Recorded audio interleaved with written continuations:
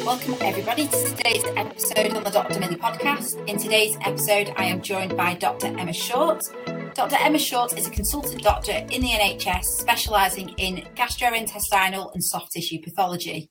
She also has a PhD in cancer genetics. She is passionate about gut health and the microbiome, and that's what we will be talking about today. She, as a pathologist, spends many of her working hours diagnosing chronic diseases such as cancer, and many of them and the diseases that she looks at are preventable.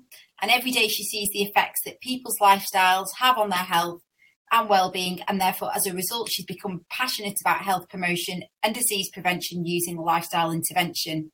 In today's episode, we talk about what the gut microbiome is, why the gut microbiome is so important. We talk about the concept of the estrobolome and its roles, what health conditions are linked with gut dysbiosis. We talk about pre and probiotics, and we also look at why gut health is such a hot topic at the moment and what we can do to improve our gut microbiota health. I hope you enjoyed today's episode. If you do, then please like and share. Without further ado, I welcome Dr. Emma to the studio. Welcome, Emma. Thank you so much for joining me in the studio today. So do you want to tell the guests a little bit about yourself and what sparked your interest in the gut microbiome? Oh, thank you very much for having me here, Millie. My name is Emma Short and I work as a consultant gastrointestinal and soft tissue pathologist in Wales. I've got a PhD in genetic mechanisms in colorectal polyposis. So I've always had a big interest in the gut, in gut health, and more recently in the gut microbiome. So tell us a bit more about your understanding of the gut microbiome. So in lay terms, so everyone can try and understand, because it's a big hot topic at the moment. What is it? What is the gut microbiome? Yeah, so that's a great question. So first of all, what is a microbiome? A microbiome describes a collection of microorganisms which live in a specific environment. Specifically, the term refers to their genetic material, and we should use the term microbiota, but most people are familiar with the term microbiome, so I'll carry on using that. By microorganisms, we mean tiny little creatures that you can't see with the naked eye. You'd need to use a microscope to visualize them. So it's species such as bacteria, viruses, fungi, archaea. And as humans, we've got different microbial ecosystems on us, in us, and surrounding us. So as you're sitting there, you're surrounded by your own unique microbial cloud, which is largely derived from bacteria found in your nose, mouth, throat, and on your skin. Similarly, we've got microbiomes in our airways, in our urogenital tracts, on our skin. And the gut microbiome describes the microorganisms which live throughout our gastrointestinal tract. So anywhere from mouth through to anus. So our esophagus or gullet, our stomach, our small intestine, and our large intestine. Generally, when we're talking about the gut microbiome, we're talking about the species which live in our large bowel or our colon, and the vast amount of research has been done on bacterial species. That's really interesting, because I think people just have the assumption that when we talk about the gut microbiome, it is just about the large bowel, like you've mentioned, which is where most of the studies have been, but it kind of covers everything, doesn't it, from top to tail? And I think it's just being aware that there's multiple areas where we can have a microbiome, your vaginal microbiome, like you said. So why is it important? So, I mean, we've both been to medical school. There was nothing in the curriculum when I was there about the gut microbiome. So it's really becoming a very, very hot topic. Why is it so important? Yeah, that's a really good question, Millie. So I guess there's two issues there. The first, as you say, when we were at medical school, we didn't really get taught about it. And that's because our understanding about the gut microbiome has only really increased over the last decade. And that's because genetic technologies have become more readily available. So initially, when we started to look at the gut microbiome, a lot of the research was carried out on poo samples and trying to grow bacteria in the laboratory on effectively like jelly. And some of the bacteria have got very strict growth requirements. They didn't always grow efficiently. So it was very hard to learn a lot more about the gut microbiome.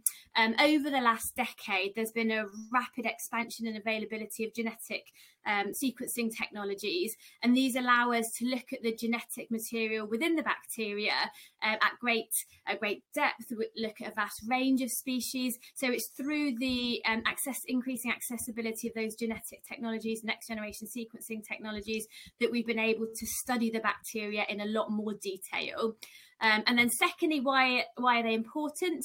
They're incredibly important, both in maintaining our health, our well-being, and when things go wrong with the gut microbiome, in causing certain diseases. So in terms of what the gut microbiome does, first of all, it plays a role in defense. Secondly, it plays a role in inflammation and immunity. Thirdly, it has a synthetic function. And fourthly, it has a metabolic role. So I'll just spend a couple of minutes talking about each of these.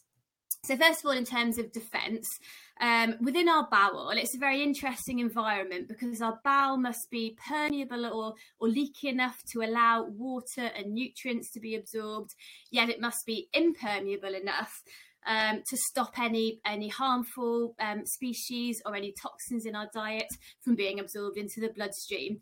So we've got something called an intestinal barrier. That comprises the gut bacteria, a layer of mucus, and then the epithelial cells, which are the cells that line the gut. So in terms of the bacteria or the gut microbiome, they call them like a physical barrier. So the fact that they're there means that any potentially harmful species have got less access to the gut epithelial cells. They use some of the metabolic products that are available so that they're not available for harmful species. They play a role in maintaining the mucus barrier and in the functioning and the health of the epithelial cells.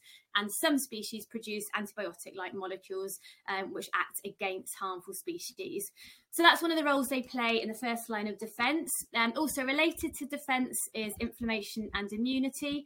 So the gut microbiome is incredibly important in the development, the maintenance and the activity of our immune system and in regulating inflammation throughout the body.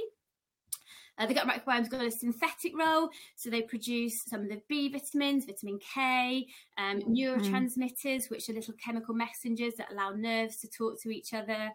They also produce amino acids.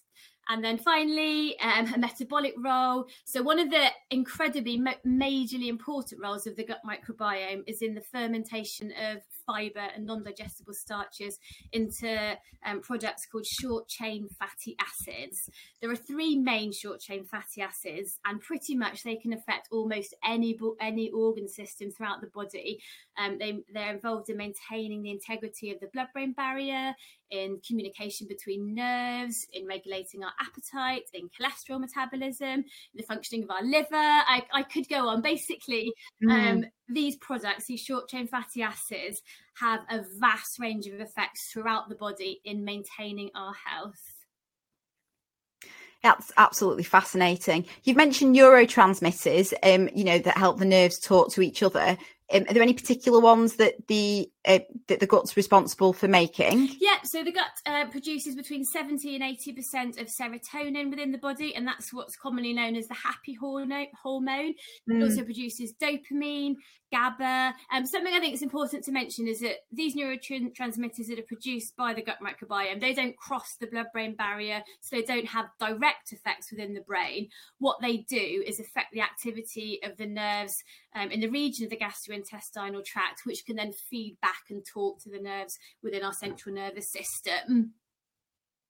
So is that why people say the gut's like a second mind and, you've got the gut-brain axis? What do people mean by that when they say the gut's like a second mind and that intuition and that gut-brain axis? What do people mean when they say that? Yeah, so I think probably a lot of us have experienced this interaction. So if you're nervous or anxious, you might get butterflies in your stomach, or you might experience diarrhea. And there is this gut-brain axis. So the gut talks with the brain and the brain talks back. There are different mechanisms by which this interaction takes place. So there's activity in nerves. As we've said, the gut influences the activity of our immune system and inflammation, which has an impact on the functioning of our brain. And there's also a hormonal communication as well. So obviously we've got this gut microbiome, we've got all trillions of organisms that are in our colon. And I know everyone's different. I suppose it's like our own blueprint, isn't it? Having what we've got there. There's going to be, what is the goal? I mean, is it to have one or two? I mean, I suppose my question is going to lead on to talk about dysbiosis, but I suppose it's just, tell me a bit about what our aim should be. How many species and strains should we have? I know there's not going to be the correct answer here, but what is ideal? So basically, we want our gut microbiome to be as diverse as possible, to have as many different species there as possible. I'll just take a step back and just briefly explain how our gut microbiome is established. So when we're babies in our mother's wombs, the general feeling is that we almost have no bacterial species.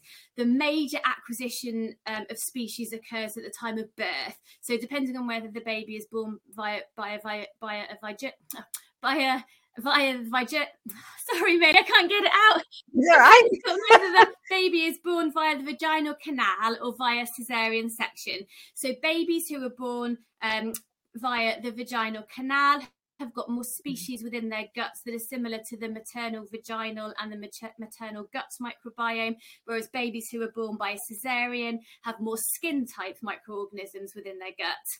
The next really important factor is the method of feeding. So depending on whether the babies are fed by breast milk or by bottle milk, generally babies who are fed by breast milk have a more diverse and rich microbiota. And breast milk really is fantastic. There are special molecules within the breast milk that are purely there to nurture the baby's developing gut microbiome. They haven't got any actual nutritional benefit for the baby themselves. And then over the first 3 years of life, or 2 to 3 years of life, there's a massive expansion in the gut microbiome. And this depends on a wide range of factors. So as we've said, mode of delivery and method of feeding, and then a whole load of other influences come into play. Most importantly, what the baby and toddler is fed on, but other factors such as how many siblings the child has, whether they go to a childcare facility, whether they live in a rural or urban environment, whether they've got any pets, particularly dogs, even factors such as whether the dishes are hand washed or go in a dishwasher play a role.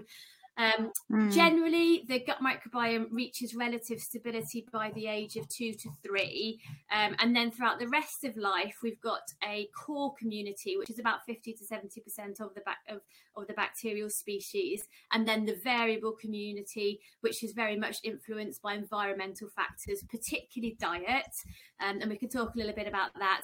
But other factors are important, such as sleep, exercise, the quality of your social connections, and various other lifestyle factors.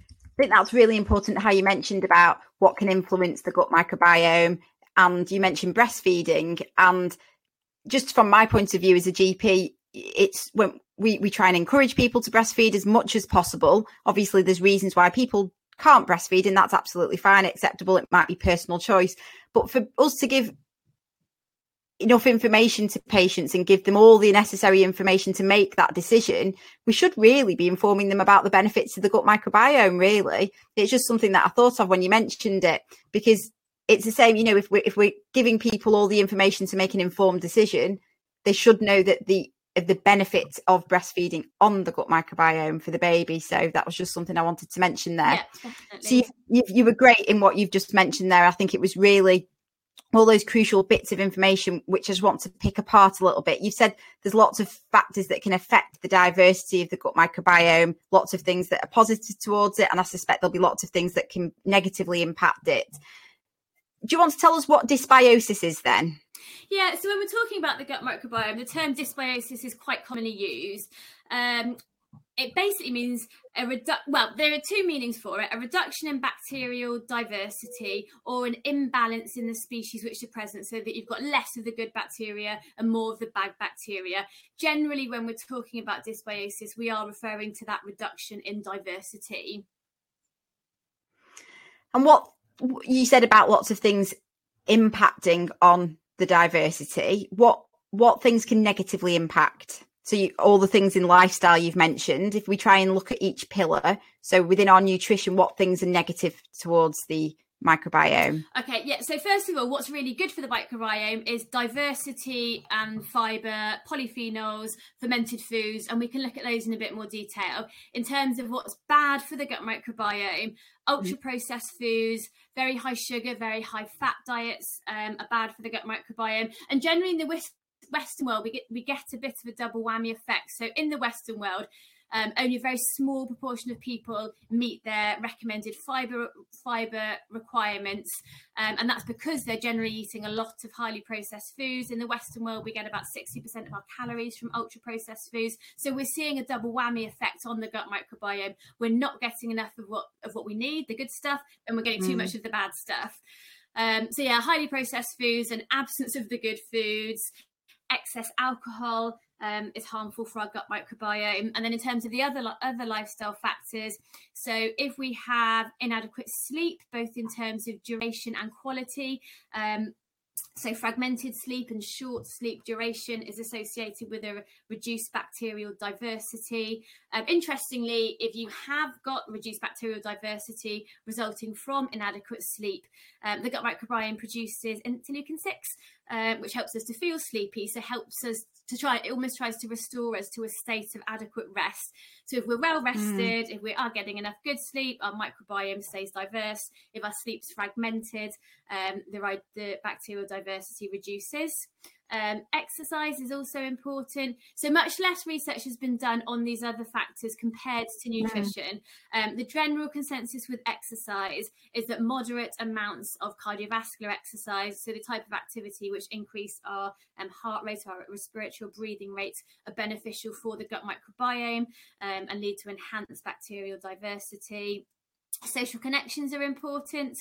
So if you live with someone, your gut microbiomes are more similar to that compared to that of a random stranger, which you would probably expect because you're living in the same environment. You might be sharing foods. But it's not just living with somebody, it's also the quality of your relationships that are important. So if you're in a relationship that you're very satisfied with, your gut microbiome is more diverse than somebody who is unsatisfied with their relationships. And that's independent of diet, but it's likely to be related to other lifestyle factors, that if you have strong social connections and you're happy with your social connections, you're more likely to engage in other positive health behaviours such as exercise, sleeping well, reduced stress levels and so on. Having mentioned stress, that's another factor. So when we're stressed, we've got activation of our sympathetic nervous system and activation of our hypothalamic pituitary adrenal axis, so higher levels of hormones.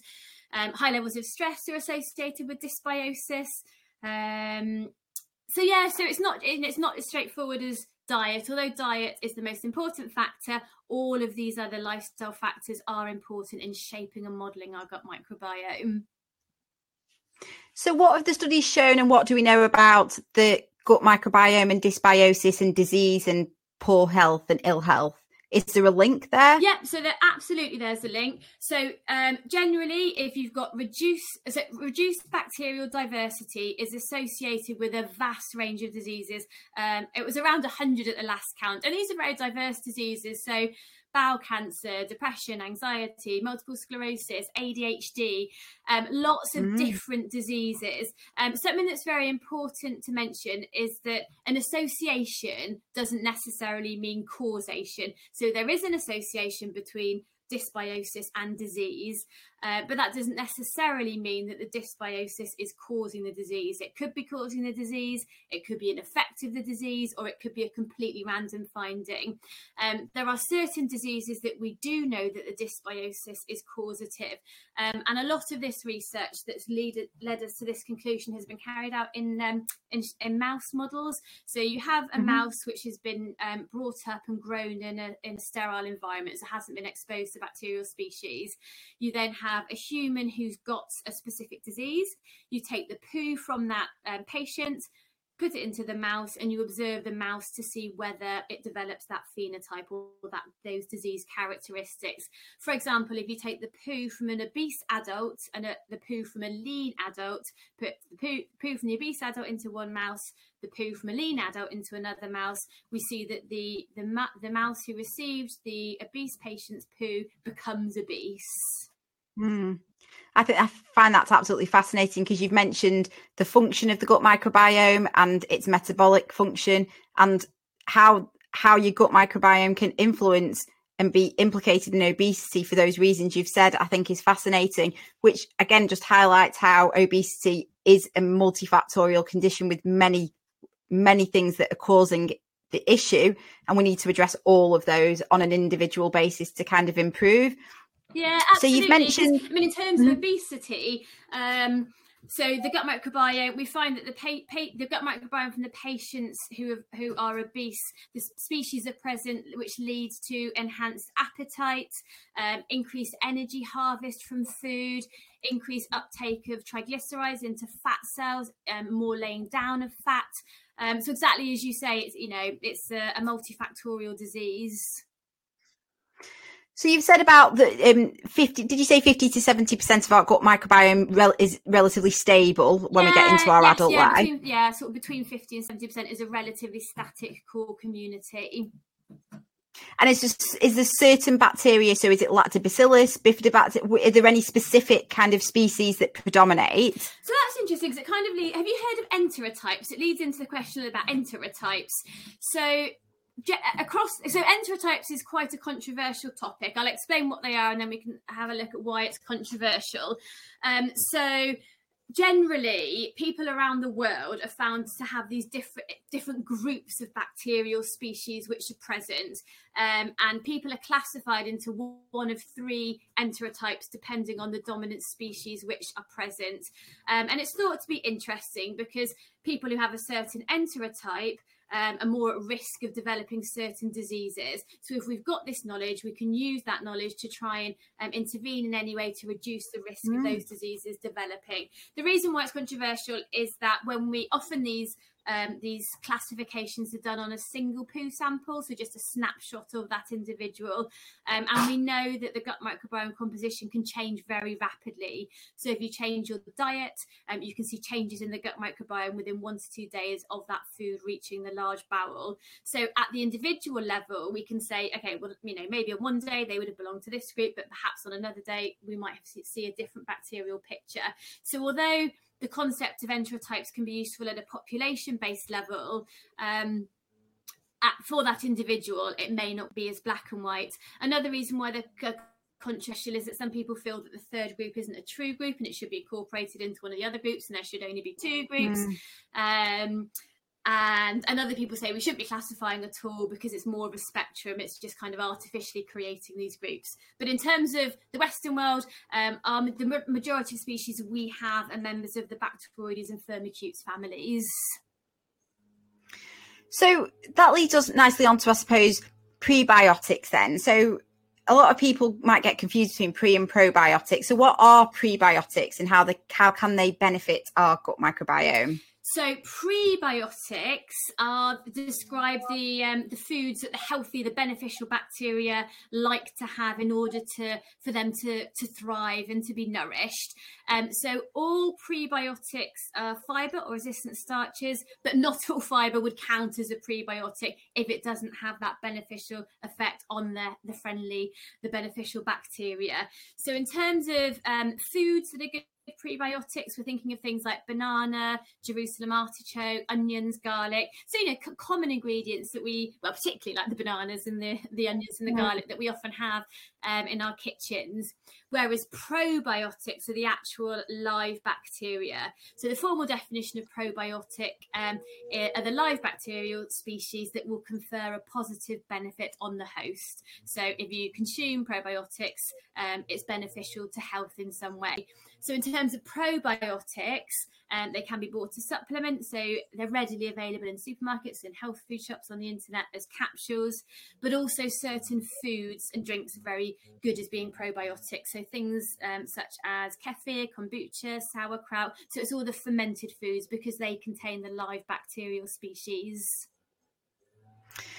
So when you have things like you know, live yogurts, for example, they might not be labelled as being probiotic because I suppose if there's not been any clinical studies which shows that they confer a benefit to our health, would you still say that they're beneficial for our health because they contain good bacteria? Yeah, so that's a really interesting question. So probiotics, they're not regulated as a drug or medication. They're seen as a food or a supplement. So the research,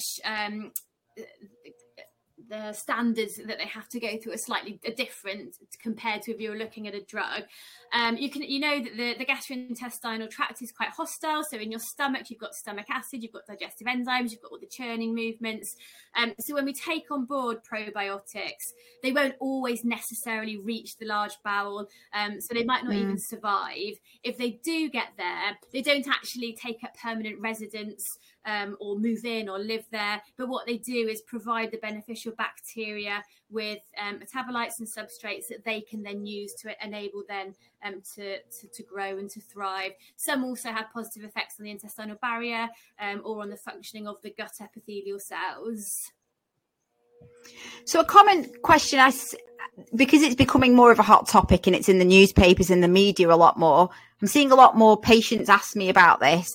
Is it currently in any clinical guidance that you're aware of in which we should be educating people about how we should improve the gut microbiome? Because I'm not aware of any. Are you aware of any at all? I don't think there's any current clinical guidance in the NHS, but I think there's a lot of very sensible, safe advice you can give to patients, such as, making sure you increase your fibre intake, aim for at least 30 plant-based products a week. And by that, we don't just mean fruits and vegetables, we also mean nuts, legumes, whole grains. Try and include some fermented foods in your diet. Just as a side note for that, in terms of probiotics, they're not recommended for anybody who is immunocompromised in any way. So just as a note of caution. And then to address the whole of lifestyle factors, so prioritize sleep, maintain social relationships, exercise, don't drink in excess, don't smoke. So we know cigarette smoke is harmful for the gut microbiome. Yeah, and it's interesting as well because obviously antibiotics, prescribing can be quite a prominent feature as GPs. And in the UK, we obviously don't give probiotics in conjunction with that. That's not something we prescribe. But I suppose it's something we should be saying to our patients, that they should be mindful of their gut microbiome. And you've mentioned earlier about we can make changes in the gut microbiome even after a few days of eating beneficial foods. So I suppose it's just giving all the important lifestyle advice to patients of what they can do to help support the microbiome after or during an antibiotic course as well. Yeah, that's really an interesting question, and it is an area which is being actively researched. Because some studies have shown that if you give a probiotic supplement alongside the antibiotic, it helps to maintain bacterial diversity, whereas other studies have found that if you give a probiotic either during or after antibiotics, it can actually lead to a delay in the re-establishment of the gut microbiome, or for some patients, the microbiome never reaches its pre-antibiotic diversity. So it is an area which currently is a bit not adequately understood, and it is an area which is being actively researched to see what we can do alongside antibiotic therapy to try and maintain that gut bacterial diversity. Generally, the advice about increasing your intake of fibre, whole grains, fruit, vegetables, etc., it will be very beneficial. And I've just got a few questions from the listeners now, if that's okay. So I've got some questions came in. One question is, what is the estrobolome? Yeah, so the estrobolome is very interesting. So when girls and boys are young, when they're prepubescent, their gut microbiomes are very similar. Around the time of puberty and adolescence, we see a divergence. So the adult males and adult females have different compositions of their gut microbiome. And one of the major influences of this are the sex hormones. So as a woman goes through her adult life, she reaches an age where she becomes perimenopausal, and at that point we see a change in her sex hormones. So in a nutshell, there's a reduction in levels of estrogen. And when that happens, we see a reduction in gut microbial diversity. In terms of the estrobolome, our livers metabolize estrogen in such a way so that we can excrete it in our poo. What the gut bacteria do are change that estrogen to its pre-converted form so that it can be reabsorbed and have systemic effects. So at the time of the perimenopause and menopause, we see a reduction in bacterial diversity. We see a reduction in the number of species that are able to do this conversion. So we see less recycling of the estrogens. So the estrobolome basically refers to that almost recycling of the estrogens. So they're in our gastrointestinal tract. The gut microbiome changes them in such a way that we can reabsorb them, and they can then have effects throughout the body. That's really interesting then. So have I understood this correctly in that low estrogen levels can impact our gut microbiome, and that can have a knock-on effect on the recycling system as well? Yeah. Yeah, that's absolutely fascinating. So for me, it's people that we give HRT to who may not have a response. And I suppose for me, that just reinforces, again, the importance of highlighting a balanced lifestyle, because there's so many factors that can influence. And just taking a medication doesn't mean we'll respond, because there's so many factors that may influence whether they're going to work. Like you said, the gut microbiome, for example. Yeah, and with HRT, some studies have found that HRT helps to maintain or enhance gut microbial diversity. Other studies have found that giving a probiotic supplement will reduce some of the negative symptoms that can be seen in association with the perimenopause and menopause. We've got another question here about sweeteners. And now you mentioned earlier about the negative impact of ultra-processed foods on the gut microbiome. And a lot of people try and reduce the calories by having sweeteners. And I know that there's different types, synthetic ones, but there's also natural ones. So your stevias and your erythritol, which comes from the monk fruit. So what's your view, and what did the research show about sweeteners and the effect of those on the gut microbiome? Yeah, so sweetness is an interesting topic. So they were originally used as what they were thought to be inert. So they were thought to pass throughout the gastrointestinal tract, to not be absorbed, to make the food taste sweet, but to not have any effects on our body. We now know that that's wrong. Sweeteners absolutely have an effect on our metabolic responses, and they have an effect on our gut microbiome. So some sweeteners, but not all, will reduce bacterial diversity, so will cause dysbiosis. And through that dysbiosis, they can have a negative impact upon metabolic parameters such as our glucose responses, our glucose tolerance, HbA1c levels of fats within the blood. So some but not all sweeteners can have an adverse effect on our gut microbiome. And I personally avoid all sweeteners. Me too. I've started, if I want to add any sweetness, I'll add some chopped apple to the salad or dates instead. And I think and again, that's just increasing your diversity of what we're eating from a plant food point of view. But I try and avoid all sweetness, but it's amazing what things are added in. So it's always really important to read the label. Yeah, absolutely. We've got one more question about how does fasting affect the gut microbiome? Intermittent fasting, extended fasting. What's your thoughts on that? Yeah, and what does the evidence show? Interesting as well. Again, compared to nutrition and what you're taking into your bodies, there are far fewer studies. So we know that intermittent fasting or time-restricted eating has a positive impact on metabolic health, and not just on metabolic health, but a whole range of health and well-being related parameters. And it does have a positive impact on the gut microbiome. So initially the studies were done in rodent, particularly mouse models. There are now some human studies. We know that intermittent fasting has a positive effect on the gut microbiome. We know that fasts of between 12 and 14 hours are beneficial. Some studies have found that fasts of 16 hours are beneficial.